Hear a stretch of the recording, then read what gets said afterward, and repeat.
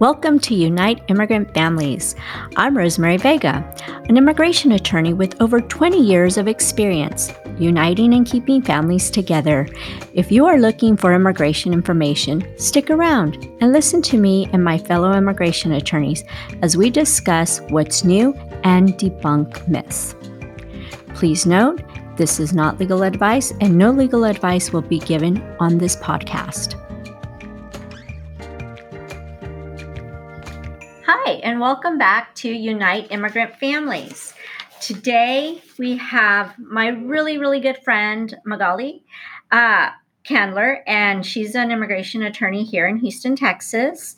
And today, we are going to talk about I-751s and removal of conditions. Magali, thank you so much for being here. Oh, thank you so much for inviting me. This is great. Very interesting stuff we're going to talk about. Yeah. How are you today?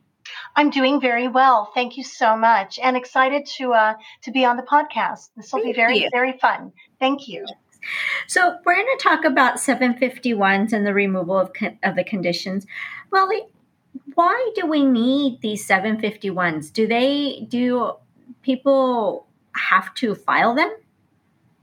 Yes, not everybody has to, but what a 751 is a removal of conditions on the permanent residency that you get if when you get your green card, you've been married for less than 2 years. So let's say you get your interview for your permanent resident application through your U.S. citizen spouse, and it gets approved, let's say, I don't know, just when you've been married maybe a year and 11 months.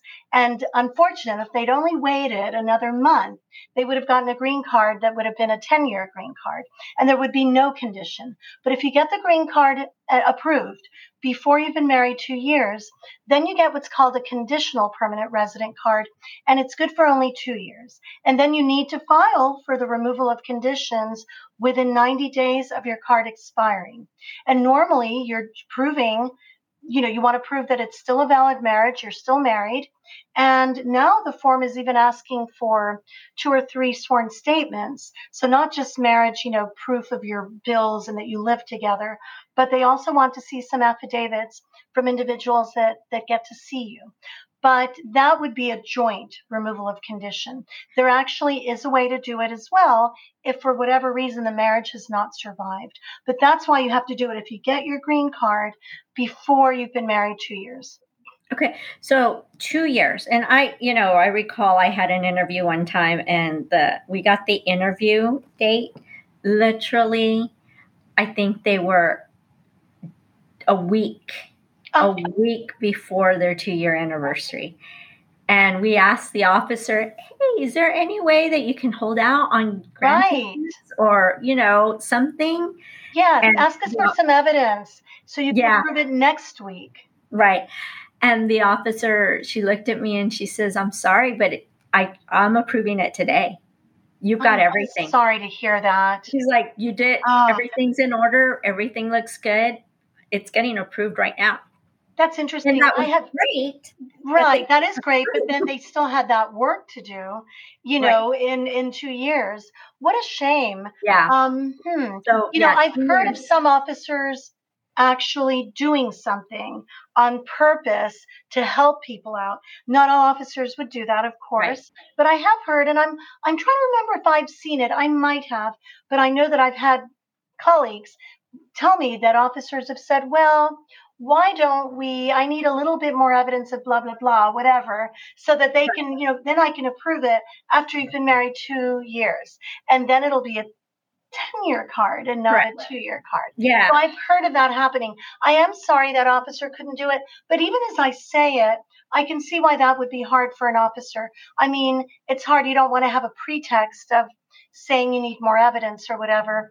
Probably when an officer has done it, there really was something that they could actually say. Yeah. Because if, like you said, she looked at it and said, sorry, everything's in order. Mm-hmm. What can you do, Yeah. sometimes being a really good lawyer and being prepared and going in fully prepared. Right. Is gives you more can work. you do this for me? I know. I've had something like that not that long ago as well, thinking the same thing, thinking, oh, this is really great, but now you've got the conditions. Yes, I just had one like this actually, just approved the other day, and I had to remind her, oh, I see that it was approved. Oh, and it was approved. Yes, it was approved. They did do an RFE actually for an old crime that she had as a young person and in her country. And you know what? It's still, even with the request for evidence and our response, which we did really quickly because we wanted her to get her green card. Yes, it was approved in less than 2 years after being married. Yeah. So I had to remind her, we just got it. This was about 2 weeks ago. And I thought the same thing. I thought, wow, we've done an amazing job. Oh, we got her a waiver approved. She needed a waiver for those crimes, even though they were minor. But, if you have more than one crime involving moral turpitude, they really want that. I argued she didn't need it, but she needed it. They granted it. Darn it. Awesome lawyering, but we need to do the removal of conditions now. Yeah. Yep. So you have to do the removal conditions. It's usually 90 days before the 2-year anniversary of you getting your green card. Exactly. Right? Yes, but there are some exceptions, or there's definitely an exception for filing late if you can show good cause for filing late. Correct. And I've been hired late, and I've also been hired where I represented the clients before, and we had things like maybe it was Hurricane Harvey, or maybe it was that freeze. Remember the terrible freeze we had? Something relating to that, to some sort of natural, some sort of act of God. I remember created issues with getting the evidence to where we filed maybe for one client relatively recently where it was only about a week late, but I did show the good cause about whatever, Harvey making our office have to close for 11 days, or maybe it was a freeze. I don't remember. The freeze ended up making me not be able to go into my office for a few days as well. Right. Yeah. Our building was closed. So there is that. But I've been hired 19 years late by somebody who didn't know that his removal of conditions had not been approved. He wanted to apply for naturalization. And I'm like, well, where's your green card? Where's all this? Well, I never got it, but they never made it to me, but I've worked at the same place all these 20 years or whatever. And I said, you know what, we need to do a Freedom of Information Act request. And we found out that in 1999, after his interview, when he showed that he was in the process of divorce, and they had lots of good evidence of the validity of the marriage, he got a request for evidence, an RFE, asking for the divorce decree. And guess what? He never did it. And he never knew that he needed it. He didn't understand. He said he didn't speak English well then, and he'd been alone without an interview, without an attorney, and without the spouse because they were getting divorced. And he all these years had thought that he was still a conditional resident. So this is crazy.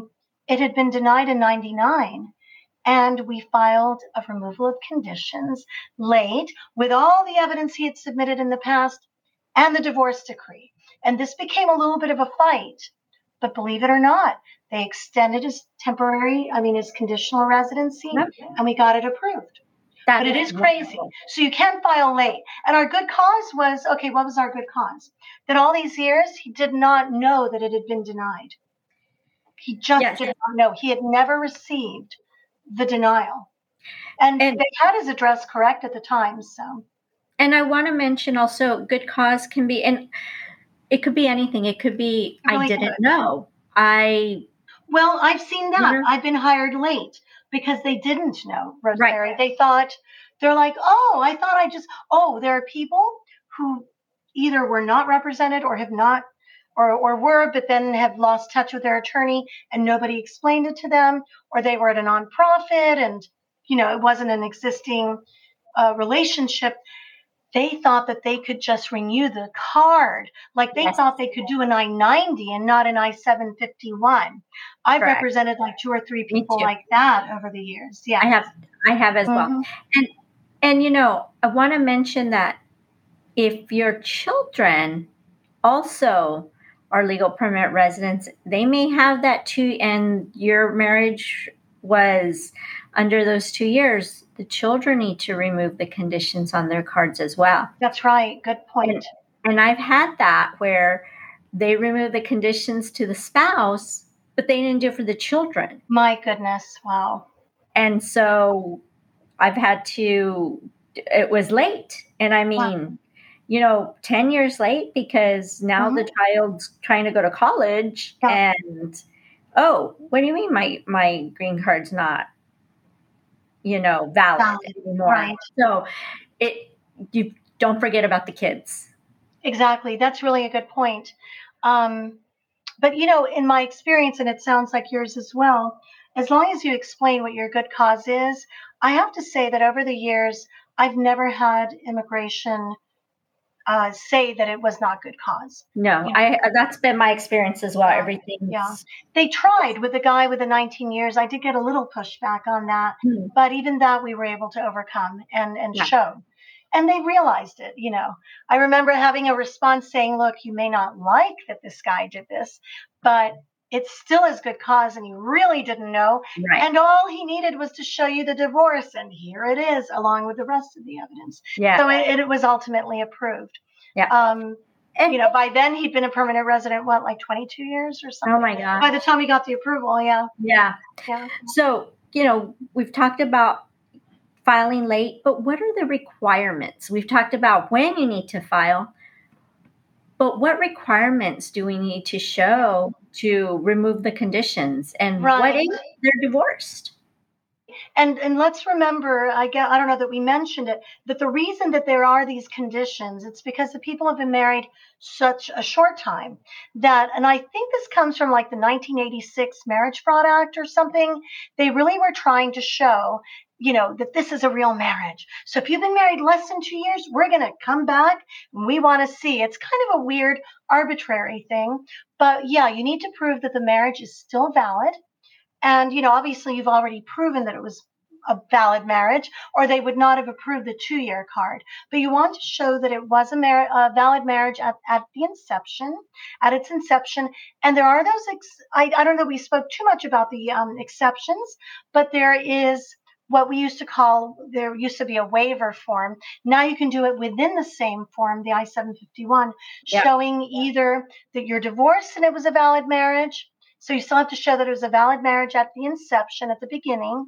And now, and the regulations say something about the divorce being through no fault of your own, but really the laws don't really require that. But I still like to show, I think they like to see that it's not your fault that you got divorced, that you really, that it's some sort of no fault thing, Yeah. And Texas has a no fault divorce. Exactly. So that always helps. And so I like that. I still try to show that, even though I don't know that we really need to show that. But we do need to show the marriage was valid at the beginning, and then that it didn't work out, and that I like to show it's not my client's fault. It didn't work out. Right. But the other things are then you could still be married and be going through a divorce, but having been abused by your spouse, or showing that you would suffer extreme hardship if they don't remove your condition. And again, you may still be married to your spouse, but you're not filing it jointly. That divorce hasn't come through. So these are the in any of those cases that I just mentioned, Rosemary, you still need to prove that your marriage was valid at the beginning. Although I want you to know, I've really looked at the regulations very closely, and maybe the law too, on the extreme hardship one. And I do want to say that in that one, if you can show the extreme hardship, you're not required to show that it was a valid marriage at the beginning. It doesn't say that. It really doesn't. But if you can prove it, of course, it's always better. I think you're right that you may not need to. However, I believe USCIS is going to want some evidence. Right. Well, because you got it initially. So, it had to have been, they need to believe that it was valid when you got your green card. Because otherwise they could try to say, revoke it because it's still within 5 years, and they can say, hey, we think you obtained this marriage through fraud. So, yeah, I agree with you that it helps. But, I know that I've counseled people, other attorneys, that were looking at cases where there might be some allegations of the marriage now not having been properly entered into, maybe it was entered into for immigration. And when they could show the hardship, they realized they didn't really need to show the validity of the marriage at that point. Yeah, I think because the purpose of extreme hardship is showing that you can't go back to your home country. It's kind of like asylum, right? It kind of is, right? It's a really interesting, I know one of our colleagues, one of our dear friends, I counseled her on this, on one of her cases. And speaking of it now makes me think I want to ask her, hey, whatever happened with that? I don't know that I ever followed up with her. It was a couple of years ago. But it's true, we looked at it. And another attorney that I used to supervise many years ago at my old firm, same thing. We had looked at that and really determined that if we can show that extreme hardship, we don't really need to prove the validity of the marriage. Yeah. It's interesting. And I don't know statistically whether immigration has done the right thing with that on the law, because I think they're so used to really insisting that you have to show the validity of the marriage that in practice, I don't know. That's why I'm going to follow up with our colleague and see whatever happened with that one. So let's assume that one of the couple are divorced and there is no abuse, no fear of going back to home country. It's just a plain divorce. And the client tells you, we're married, it just didn't work out. Right. And we see that a lot. My guy with the 19 years, that was really the case with him. Yeah. Yeah. And so what do you prove? How do you prove that it was a valid marriage? That's a really good question. We go back and sometimes, like in that old one, the only thing that had been missing was a divorce decree. So we submitted the old evidence that I had gotten from a Freedom of Information Act request, the divorce decree. And then we submitted a very detailed sworn statement from my client explaining everything. And then later, when they were pushing back, I got another sworn statement from him kind of addressing whatever questions they had. But your question is very good because let's say all that happened was it didn't work out. Now they're divorced. The one thing that I think even the form now would require, I believe, would be to get maybe sworn statements from 2 or 3 other individuals who knew you or know you as a couple, knew you as a couple and know you now divorced, but saw you and observed you as a couple, where they can say, we saw they loved each other. They appeared to really love each other when we first met them. And then they had some problems later. But, they're good people, etc. Excuse me. And I do believe that now the form is actually asking for that. So I think you're right as far as the getting affidavits from other people, maybe neighbors where you lived and they knew you. It's a good idea. Saw you as a couple, saw that you lived together. It's proving up that marriage. Even though you're divorced, it's proving up that marriage, right? Maybe an affidavit from your ex-spouse. Yes. By the way, I've used that, Rosemary. I have. Yes. Yeah. Yes. And I also like to ask, well, the marriage didn't work out. Did you all try to go to marriage counseling? And a lot of times they say yes. And then I say, okay, well, get me something. I don't need the counselor to say that what was said during those sessions, but we do need proof that you went to marriage counseling. I agree. That's really excellent. I've used that before as well. I did, and you and I were talking, they don't always get interviews, but they could get interviews. And I would say that recently I haven't had many interviews, even the gentleman that was so late. But remember, all they were waiting for initially was that divorce decree. Yeah. So ultimately, he really didn't need the interview. But I've had some interviews in the past where they did call the ex-spouse. There was a sworn statement from the ex-spouse. And, we always, when you do a sworn statement, even the neighbors, we need to remind them that now they're being witnesses in a case with immigration and that they should always put, and I know you include it, we always do, who they are, where they were born, where they live, how they can contact them, because now the Immigration Service could call them to follow up and make sure. They don't always do it. And really over the years, in 33 years of doing this, I've been at interviews only twice over 33 years where I saw them call somebody that had given an affidavit. But in one of these cases, one was like a late filed amnesty case. The other one was a removal of conditions where they called the ex-spouse. It was during work hours, and she was very accommodating and very honest, and it was very nice. But it was interesting that they did call her to double check. And in that marriage, the reason it fell apart was that their cultures were different. And I see that a lot. I see where the cultures are so, because when Yes.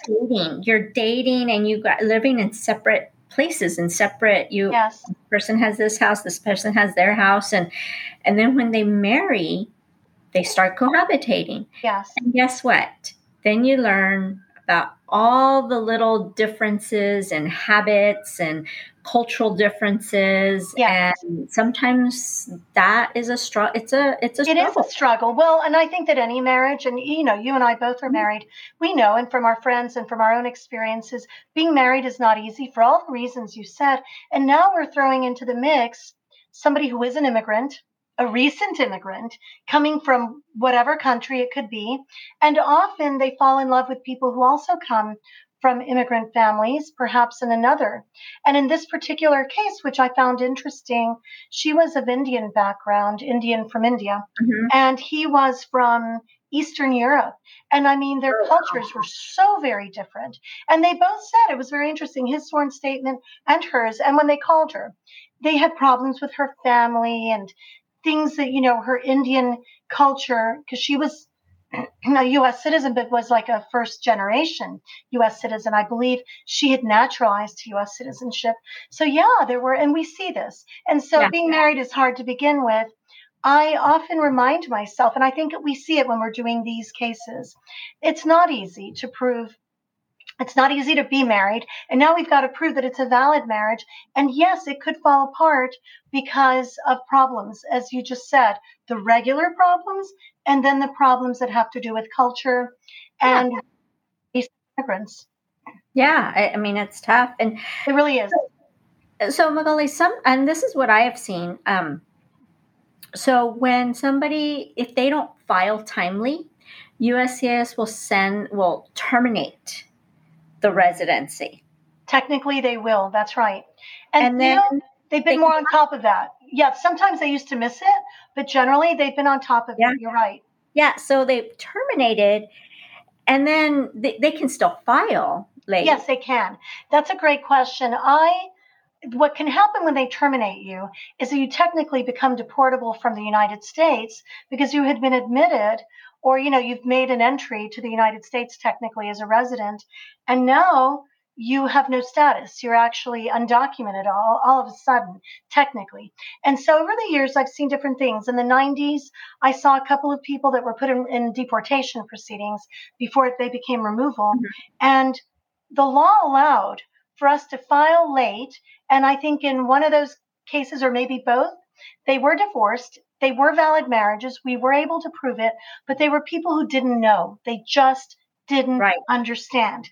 And so in removal proceedings, or in that case, deportation, even in the 90s, the judges would hold the cases while we filed the removal of conditions with the Immigration Service. And then they would wait to see a decision. And if it was granted, we could terminate removal proceedings. It's what was interesting, and that may be a little bit too technical, but what I found fascinating even then was that immigration still kept the jurisdiction over that I-751. It wasn't until or unless it got denied that the judge would then get involved. So they actually would hold those cases. Same thing more recently, and you were just saying if somebody gets terminated, they could be placed in removal. But what I find fascinating is I represented somebody for quite a few years, starting like in 2013 and culminating in him becoming a citizen in 2020. But it all started, they came to me because they were trying to deny removal of conditions that he had filed. But what I find fascinating is during that time, it actually was denied. I tried to reopen it. I ended up refiling.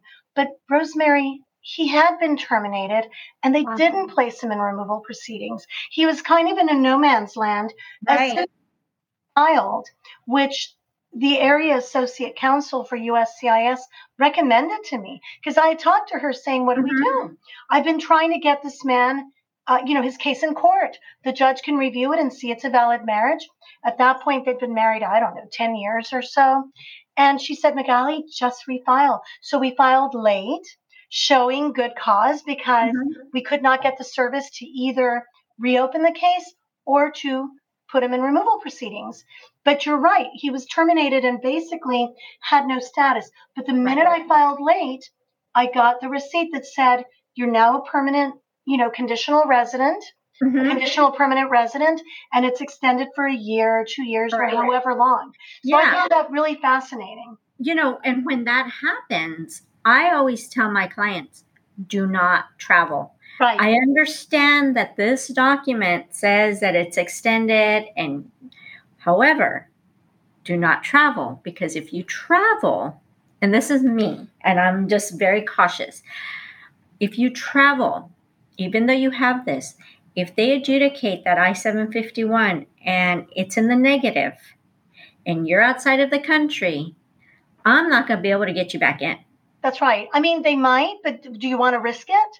Right. I mean, I can think of scenarios where we could try to get them paroled in. But Rosemary, I'm in complete agreement with you. Everyone that I've ever filed late, I was thinking, people who've hired me late and, or like the guy, the 19-year late, I definitely told them, even though, you can work with this, you should be able to show that you're a conditional permanent resident, no travel. Now, the people that file timely and they've never fallen out of status, with them, even if for some reason it was denied or, decided negatively while they were out, them I'm not worried about because right. And the reason is, and you and I are right on this. I mean, we don't have to worry so much because they will be paroled in at the very least to renew their application with the judge. Because what the judge can do is they can renew or review it. Correct. Yes. And see, when they file timely, they don't have that notice that USCIS has terminated their residency. Exactly. You're right. Filing timely that's that whole purpose. Yes. So I think you're right. And it's funny because we're talking about somebody who may have already gotten a denial, or at least they've been terminated, not denied, and they have no status, but they may not even be in removal proceedings yet. Like my guy that was kind of in a no man's land, where I couldn't get them to reopen and I couldn't get them to put him in removal, which I really wanted because I wanted to renew it with the judge. And then I just refiled finally. But he was in this weird no man's land. And of course, I didn't want him to travel, and he did not. He was very good. I know that it was hard for him. He really wanted to see family in his country, but it was too dangerous, way too dangerous. And he knew. And we did finally get it. And the gentleman, the 19-year late guy, wow. That one, he didn't even have a green card. He had never even received for some reason, he had lost the conditional one, didn't have that. So he didn't even have the one that had been expired. And then he never got a new one because they denied it. Why? Because he did not respond to the RFE. Right. I mean, it's a really weird case. In a way, I remember thinking this is very cut and dry. They should approve it. But you can also see why they pushed back. They didn't like that he ran around for 19 years with a denial. But I think it's fascinating that when they did the right thing under the law, he really had been a permanent resident for like 22 years. I mean, he still has been. That gentleman, I don't believe has naturalized yet, but I've encouraged him. He should naturalize. Of course he should. Anymore. He should definitely naturalize. I know, right? I agree. Yeah. And, I've seen, and you make a good point. So if they deny the I-751, you can definitely, you get placed in removal proceedings, and the judge will, they're basically looking at that same application that you submitted to USCIS. Right. It's not a new application that you're submitting to the judge. No, it's not. It's that same application. Right. But, Rosemary, can we put new evidence in for the judge? I wonder. I think so, right? Yes. I've always That's what I thought. Evidence. Yeah. Because the judge is looking at that same application, but with new eyes. Exactly. With new eyes. And, there's going to be new evidence because time has passed. Right. I agree. What's really interesting, still, everything that we've said, is correct. And yet I think back, and in the end, None of my clients that were in removal proceedings that had been terminated and were put in removal or in deportation back in the 90s, none of them did I ever need the judge to review, because they ended up, I would either refile with the service or file with the service because they'd never filed. They just got terminated. And then it got approved and we would terminate in court. But it's interesting that in all these years now, this is interesting. I've got one coming up in June. It's a master calendar. It's the preliminary hearing. But we will be scheduling, and I didn't represent him for this, but he does not have any new evidence for me to refile. So in the end, he really will have the judge review an I-751 that is from over 10 years ago. Yeah. He's been in removal proceedings all this time, and I can't really get his case terminated. I really need to go forward on his old I-751. And I don't even know that he's got new evidence. It's very interesting. When I prepared him the other day, we were talking. It's somebody whose case I can't really do the prosecutorial discretion. He doesn't have anything from that marriage from long ago. He's married now. But all we're really going to be able to do is have the judge review that old 751. Yeah, that's tough. So, that's hard. That's a hard one. What about situations where the couple is married under 2 years, they get the conditional residence, and then they're still married and they file timely, 90 days before the 2-year anniversary of receiving the residency. And, processing times can sometimes take over a year. Yeah. So in that time period, let's say the marriage doesn't last. That happens. I've seen it. They get either they're separated or get a divorce. So if they get a divorce before the adjudication, what do we do? Okay, I've seen this scenario, and generally I have tried to not to reapply, but to amend, to send amendments, corrections in, and try to amend the application from a joint one to a one based on divorce, showing the validity of the marriage. And so we can submit more evidence. But having said that, the last time I tried to do that was a case where the divorce was pending. And in that case, the divorce wasn't final yet, but there was an RFE, a request for evidence, on the 751 that they had filed without an attorney together. And unfortunately, the abuse from the spouse was really bad. He, the U.S. citizen, and was becoming more abusive. And she ended up, the woman had to leave and start divorce proceedings. So I tried to amend it, responding to the RFE with lots of evidence of the validity of the marriage, but also showing the abuse and showing that they're in the process of divorce. And just so that you know, this is very interesting, because normally I would just amend, just like I did there. But they responded to me, and unbeknownst to my client, her U.S. citizen spouse, who had filed the joint one with her, had apparently sent a letter to the Immigration Service withdrawing.